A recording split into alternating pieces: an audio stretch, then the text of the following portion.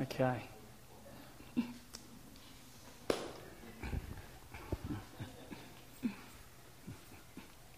Okay.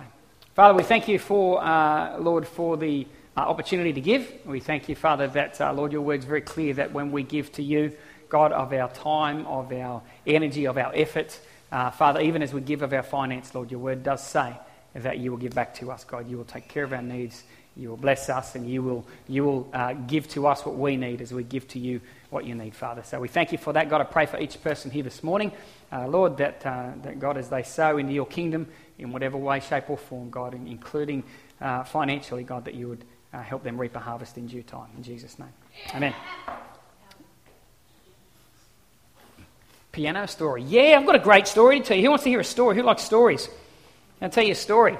2 weeks ago, I was playing guitar here in worship. And an amazing thing happened at the end of church. My guitar case didn't pick itself up and put itself in the back of my car.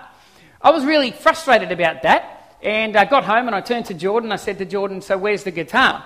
And Jordan said, well, I don't know. I didn't pick it up. I didn't bring it. I didn't grab it and put it back in the car, which was the wrong answer to say to your father. When your father's trying to lay blame on you, that's not the right answer. So anyway, I proceeded to get a little bit frustrated and go, well, thinking, you should have picked it up and you should have put it in the car. And the whole time the Spirit of God, of course, is saying to me, well, you should have picked it up and put it in the car. It's your guitar. So anyway, I was a little bit frustrated about that. So I quickly got on the phone. I rang up the centre here and said, look, can somebody please run out the back? I've got a guitar sitting there. It's a good guitar. And it's just, I think we've left it in the room. So a guy came running out, had a look, found the guitar. He said, yes, it's here. I said, oh, fantastic. Look, we keep our stuff in a storage room at the back. Could you please put the guitar in the storage room? To which he replied, yep, no worries, I'll do that. Sweet. Excellent. I thought I'll come up during the week and pick it up. I didn't get a chance to get up here and grab it. So Sunday morning we get ready, we come up here to church, and Christy comes up here and we set this keyboard up, beautiful machine, music maker thing. And Christy's practicing keyboard, getting ready for worship. We look up at the clock, it's 10:28, and all of a sudden it makes this sound, which is, as you know, not a sound. It's silent. All of a sudden it just stopped working. It died on us. So, anyway, it's dead. 2 minutes before we start worship, guess what? I've got a guitar here, so I ran over, got my guitar, started playing the guitar. The day before that, a guy rings me up and goes, look, Alan, there's a church down in Coffs Harbour. They've got one of these things over here, Yamaha Clarinova, that they don't need anymore. They've got another one. Would you like it? And I said, I didn't really think at that point we don't need one. We've got this beautiful thing here, but yeah, no worries, rightio, we'll take it, So anyway, cut a long story short, had I not left my guitar here the week before, we would have actually had no worship last week at all, because we didn't have that and we didn't have this. So in the bigger scheme of life, sometimes things frustrate us, sometimes things don't go according to plan. Isn't it amazing how many times that we look back in hindsight and go, God, please, I'm sorry, you knew exactly what was going on, you knew what was coming up, and I just thought that was a pretty amazing story. I didn't sort of connect the dots till afterwards the following week when we got here, and I thought, isn't that amazing, God? This thing died the day before we get offered that. This thing dies the week before that. I happen to leave a guitar here, and it's funny how all these circumstances and situations come together, and we had a great worship time last week in the end anyway. So glory to God. He knows what he's doing even when we don't. And the point of the question is, take responsibility for your own actions. Don't blame your children. You'll always feel bad afterwards. I did. Okay. 1 Corinthians chapter 9, verse 24 to 27. Do you not know that those who run in a race all run, but one receives the prize? Run in such a way that you may obtain it. And everyone who competes for the prize is temperate or self-controlled in all things. Now they do it to obtain a perishable crown, but we for an imperishable crown. Therefore I run, not with uncertainty. I fight, not as one who beats the air, but I discipline my body and bring it into subjection, lest when I preach to others, I myself should become disqualified. I was lucky enough earlier this week to have, I don't know how it worked. I had a day off work on my daughter's athletics carnival. I can't remember how that happened, but anyway, I had a day off work on my daughter's athletics carnival. That's right, I was taking my son to a funeral up here. And while he was at the funeral, I went off, and my daughter was having an athletic carnival here. So I decided to go along I said, I'll come along and I'll just watch an event. And I got there, and I remember getting out of my car, and I walked over to where all these primary school kids, and there's different things going on and stuff, and a little bit of rain every now and then would hamper the event. But I remember standing there, and these kids were running around, like doing the laps and the race, whatever the thing was. And I've got kids over here running, striding. Like, I could hear Chariots of Fire music, I kid you not. Striding and long jump, it was more like a long step for many of them. It stepped. And then there was shot put, and the winner was the guy with the longest arm, because it just went... So if you had the longest arm, you were a shoo-in for that event. But I watched all these kids, these athletes, and I thought I could tell that the hours of meticulous training and effort and discipline and the things necessary to be a great athlete and to compete at that level, I could tell that all of those things had been greatly neglected by watching the performance of these kids. But you know what? It wasn't the Olympics. It was a kids' athletics carnival, so it's okay. But I had an opportunity to be there and to witness that. And it got me thinking about this passage here in Corinthians where Paul talks about running a race and receiving a prize. The audience that Paul's talking to, the Corinthians, were very well versed in athletic events. There was a particular event called the Isthmian Games. It was the second largest Olympic event in Greece. Who knows what the largest event was? The Olympic Games, of course. The Olympic Games was held every 4 years, as it still is today. The Isthmian Games were held every 2 years. And the Isthmian Games involved a whole bunch of events similar to the Olympic Games. And the way that it worked was that the athletes would have to go through, and they were monitored. In order to qualify for these games, you would have to go through 10 months of rigorous training. So for 10 months, you had to train and commit yourself to this event, whatever it was that you were going in at the time. For the last month of that training, it had to be done in Corinth itself. So they would come to Corinth and they would work out with a strict training regime in the gymnasium and also on the track and the field. And so for that last month it was monitored. These were requirements for these athletes to actually be able to go and to compete in these games. So there was the Corinthian audience were very versed in understanding this picture that Paul was painting about racing and running for a prize. Now, you know what the prize was for the runners? The winner of the events, they would stand on a podium and they would get given to them a pine wreath that would wrap around their head. Now, along with that, of course, came the popularity, the fame. You became the hero of your nation, your village, your location, whatever. So they got the prestige that came with it, but they were training and doing all that, and at the end of that event, if you won, you got given a pine wreath. In the 5th century, they changed the pine wreath, and guess what they changed it to? A wreath of dried cucumbers. Celery. It was dried celery. So they went from a pine wreath to a wreath of dried celery. So I encourage you, the point I'm making today is go home, get your celery out, strip it down, dry it on a bench. Let's make celery wreaths, bring them to church next week, and we'll judge who can make the best dried celery wreath. That's a challenge, I dare you. You'll do it, won't you? I know Deb will do it. I'm challenging you. So the audience that Paul's writing to are very familiar with this whole metaphor of running and of racing. Paul makes a little bit of a point in distinguishing the difference, though, between the Christian life and a race. A couple of things that he brings up. He says that everybody has the opportunity to win and succeed in the Christian life. When it comes to the athletic event, how many of you know that everybody trains, everybody puts in time, but only one person can win because of the nature of those events? Paul is distinguishing a little bit here with the Christian life and going, you know what, the analogy of running, it falls short in this one point that in an athletic event one person wins, but you know what, every one of us have the opportunity to win. There's nobody in the Christian life that does not have the opportunity to win. How good's that? You have the opportunity to win. As a matter of fact, Paul says everybody runs in a race.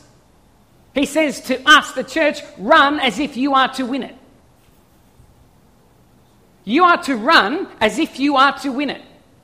We've been talking over the last few weeks about the difference between a convert and a disciple. Are we happy to just be converts? To just have walked in through the door, shaken the hand of Jesus, accepted his invitation, and that's all? Or do we want to go further with that relationship? Do we want to build that relationship? Do we want to be what Jesus called disciples? Not simply converts, but disciples. You see, a convert is happy just to be in the race. Convert's happy just to run. Hey, I'm in the race. I made it. Disciples want to win. A disciple has that winning attitude, that desire to be successful. Do you not know, he says to them. Of course he knows they do. That those who run in a race all run, but one receives the prize. Run in such a way that you may obtain it. You run in such a way that you're going to be the winner. You know, it doesn't matter what you do in life. I believe that should be our mentality as Christians. If you're a teacher, you should be teaching and running that teaching race as if you are going to be the best teacher that your school's ever seen. If you're an artist, you should be pursuing your art as if you are going to be and want to be the best artist this world has ever seen. If you're a dancer, if you're a young kid playing soccer, if you're a fisherman, whatever it is that you do, an architect, we should have an attitude of excellence about what we do. And we should do it with our whole heart. And we should do it with commitment. And we should do it with a goal to be the best. There's no point being half-hearted about things in life. And so Paul's saying right off the bat, you need to understand you are actually a winner. So act like a winner. Don't just run in the race. Win it. Go hard after it. This is the mentality, the attitude that God wants and that disciples have. If we're going to do this thing with Jesus, let's win it. Let's be committed to it. Let's be great at it. Let's be good at it. Not half-hearted, not lukewarm. So everybody has the opportunity to win and succeed. The second point that he's making in the comparison is that though these athletes run for something that will wilt and die, we're running for something that will go on for eternity. Their prize will perish and turn back to dust. Our prize is imperishable. It cannot be destroyed. What we're building in our lives is going to go on for eternity. The guy that wins the Olympic event, the guy that wins the Isthmian Games, gets his wreath, puts it on his head. And guess what? He might be a big deal for a while. But guess what? 2 years' time when they run the next games, if he doesn't win, he's now... Who is he now? The wreath he had 2 years ago has probably turned to dust. It's gone. It's just a relic. Now somebody else is the winner. Who are you now? It comes, it goes. The fame, the fortune, it comes, it goes. But he says, we're building something. We're running towards a prize that is imperishable and eternal.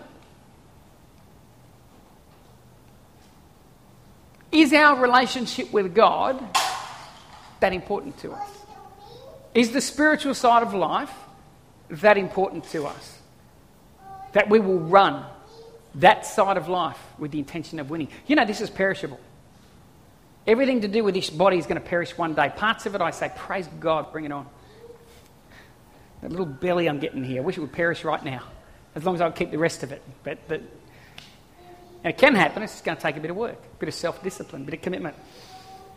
The car that I drive, it's already perishing if you have a good look at it. Actually, I'm strategically leaving the rust holes in the roof because in about 3 months I'll turn them into a sunroof. And I won't even have to cut nothing out. I'll just poke it.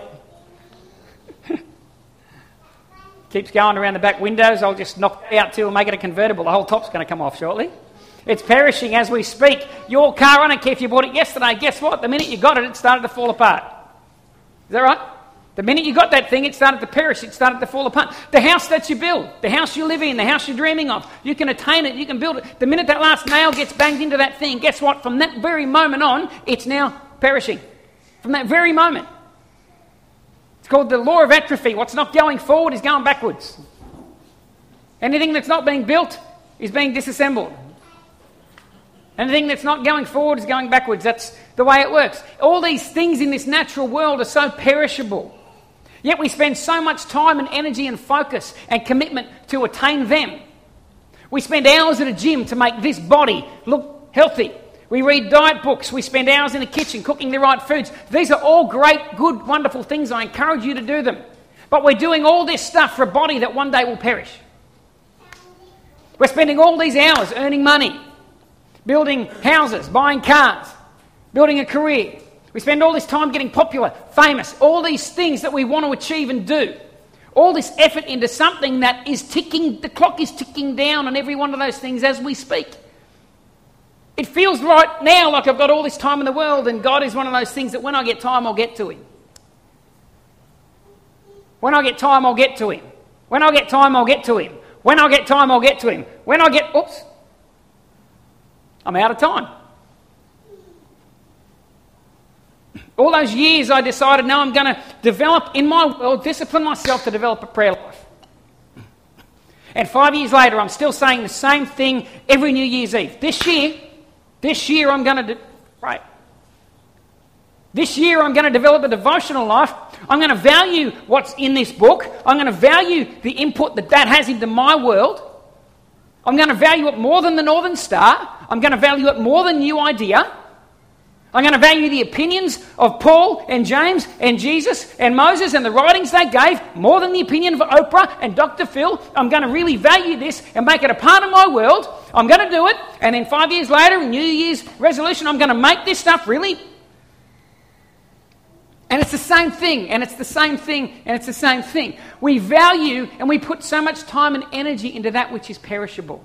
And hear me very clearly here. I'm not saying that's bad.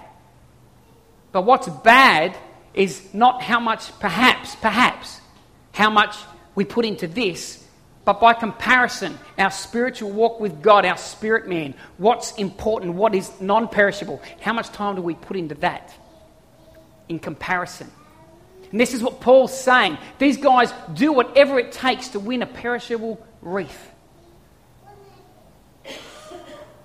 Do whatever it takes to win this thing that one day will return to the ground.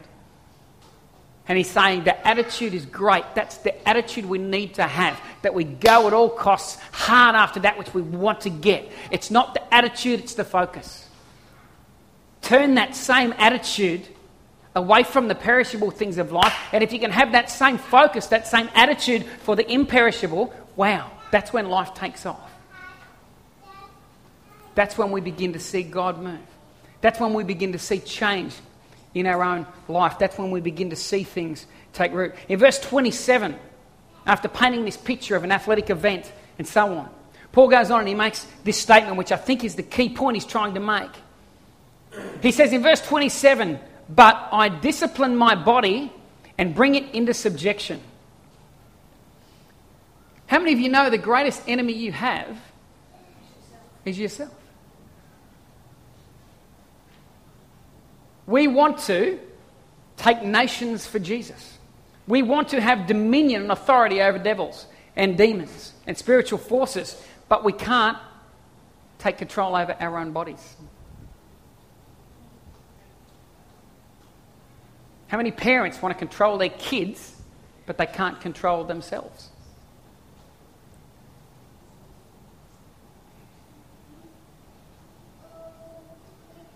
The real battle is controlling myself, taking authority over me.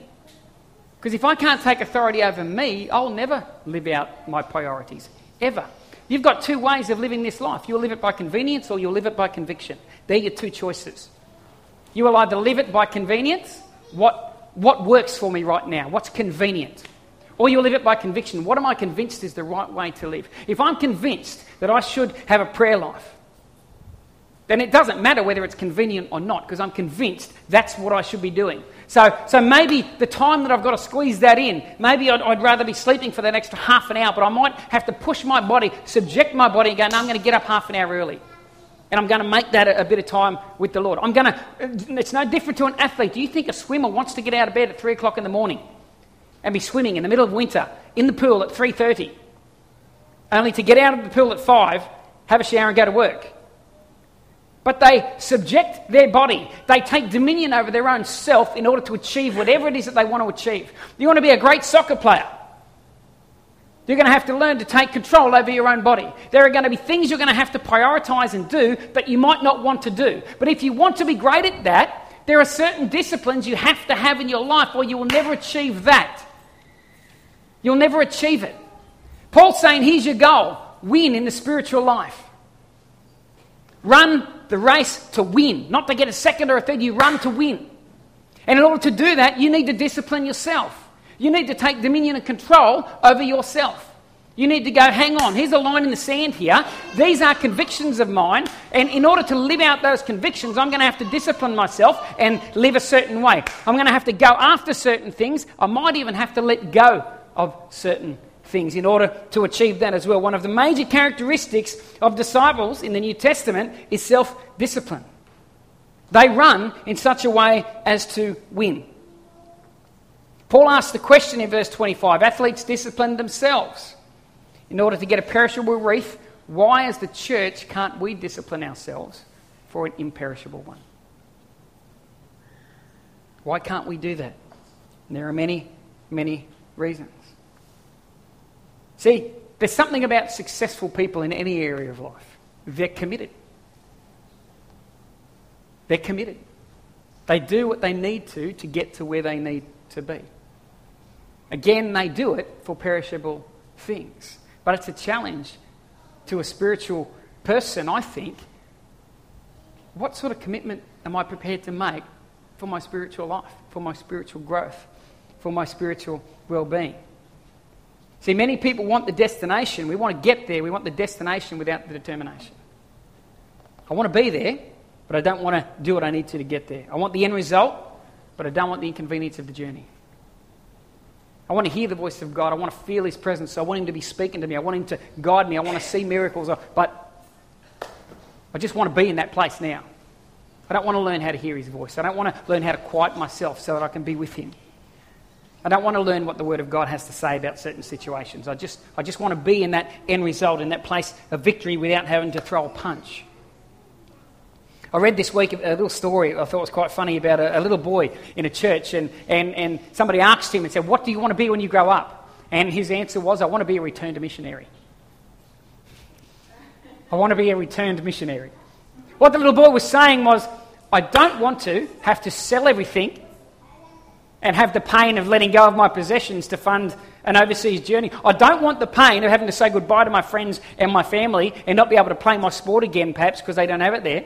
I don't want the pain of having to get on a plane for 18 hours. I don't want the pain of having to go to another culture, be surrounded by people maybe of a different colour, be surrounded by people that I can't speak their language. I don't want the pain of having to learn how to effectively communicate with those people. I don't want the pain of having to get used to their food and letting my stomach readjust. I don't want the pain of maybe being in a hot environment, hot temperatures and stuff. I don't want the pain. What I want, though, is the joy of when you come home as a returned missionary, everybody loves you.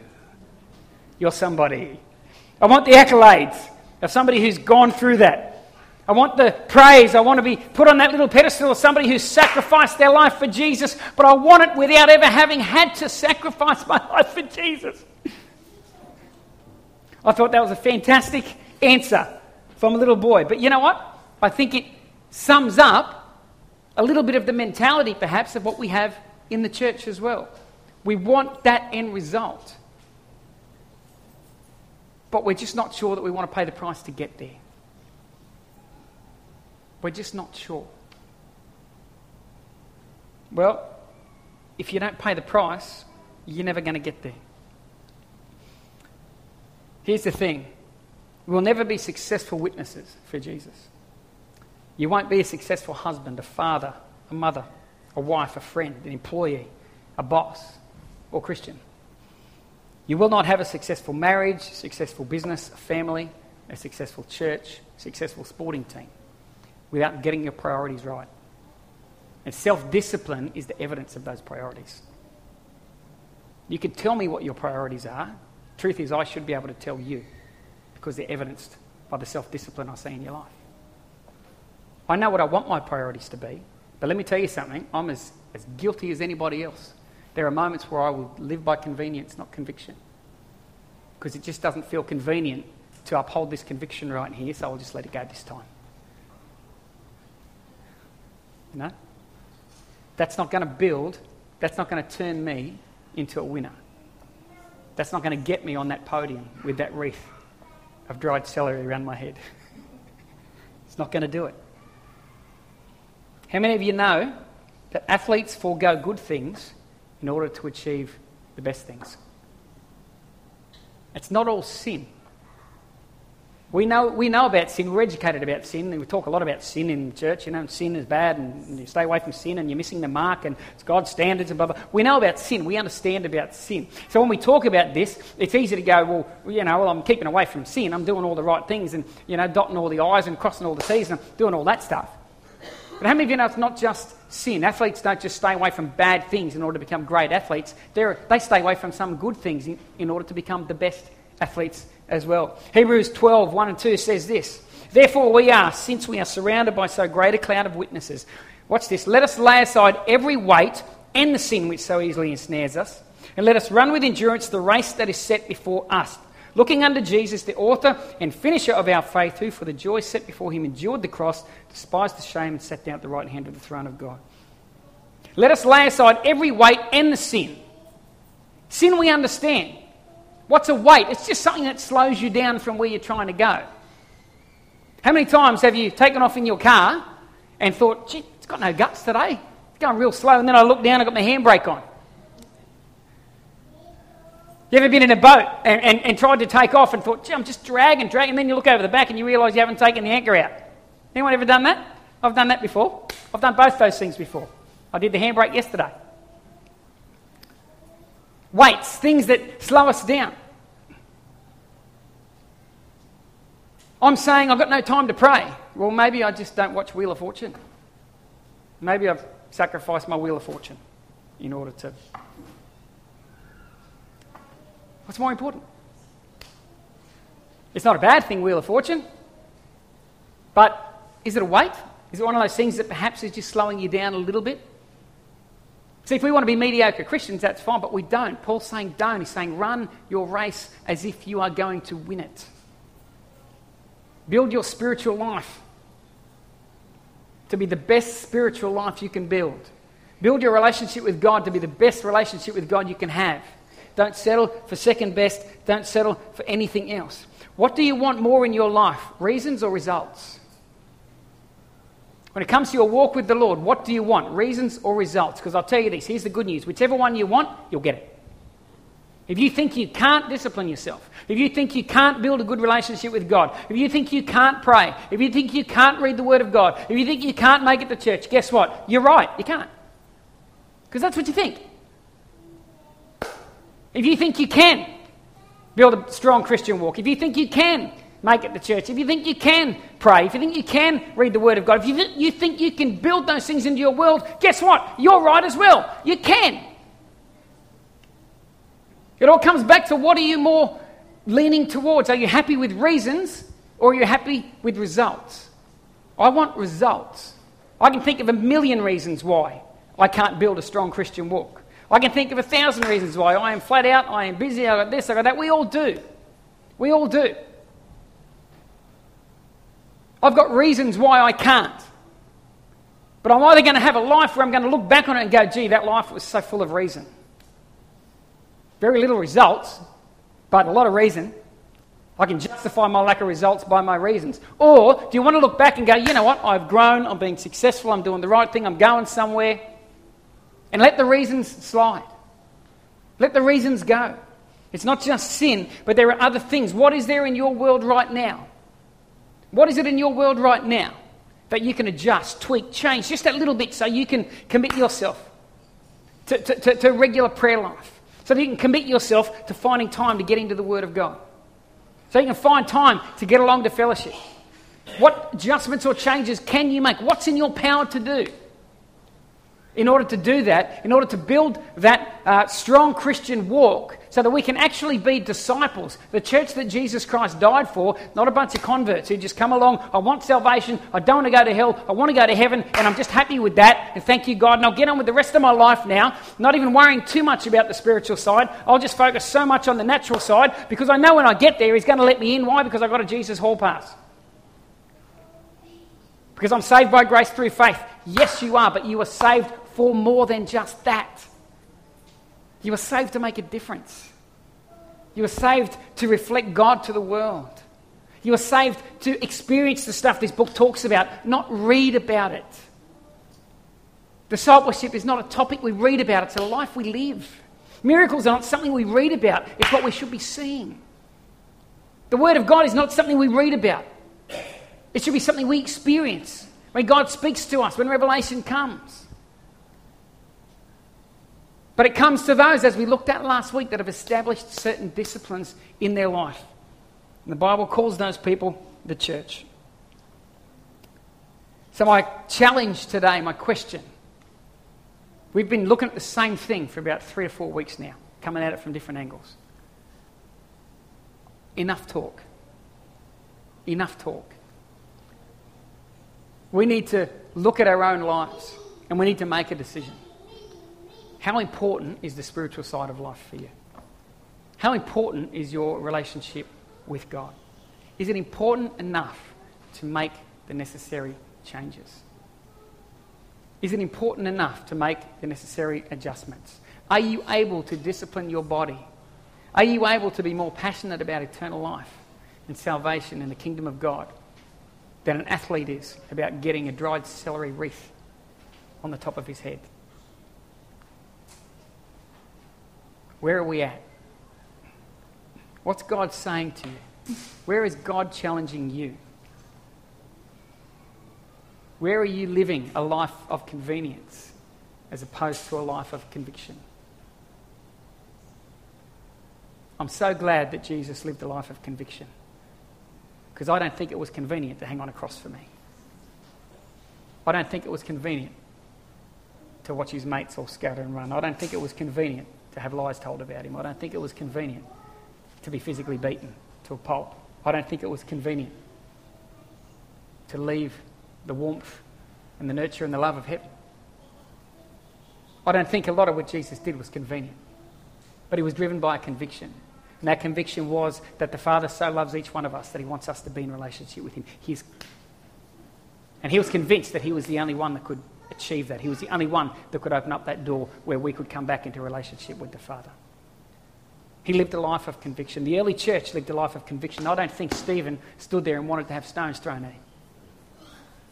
I don't think that Paul wanted to be murdered for his faith. I don't think it was a choice. I don't think it was something when he got saved, he said, right, yeah, I'm going to come to you, Christ, and when I think about the vision and dream of my life, I hope one day that I'm killed for you.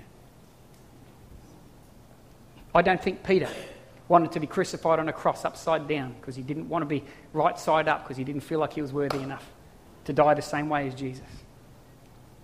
I don't think the early church wanted to get fed to lions. I don't think they wanted to be herded like cattle into the back of wagons and get taken away. I don't think they wanted all that stuff. I don't think it was convenient for them. But I think they lived with a fiery conviction that God was real and that Jesus was coming back one day and that the Holy Spirit was here with them right now and that they were here for a purpose and a reason, and that reason was to make a difference, to reflect God to the world and make sure that everybody in their generation had the opportunity to know that God is not something hanging on a cross. God is not a fairy tale. He's not a story in a storybook. He's not just a person, a character in a novel, but that he's real.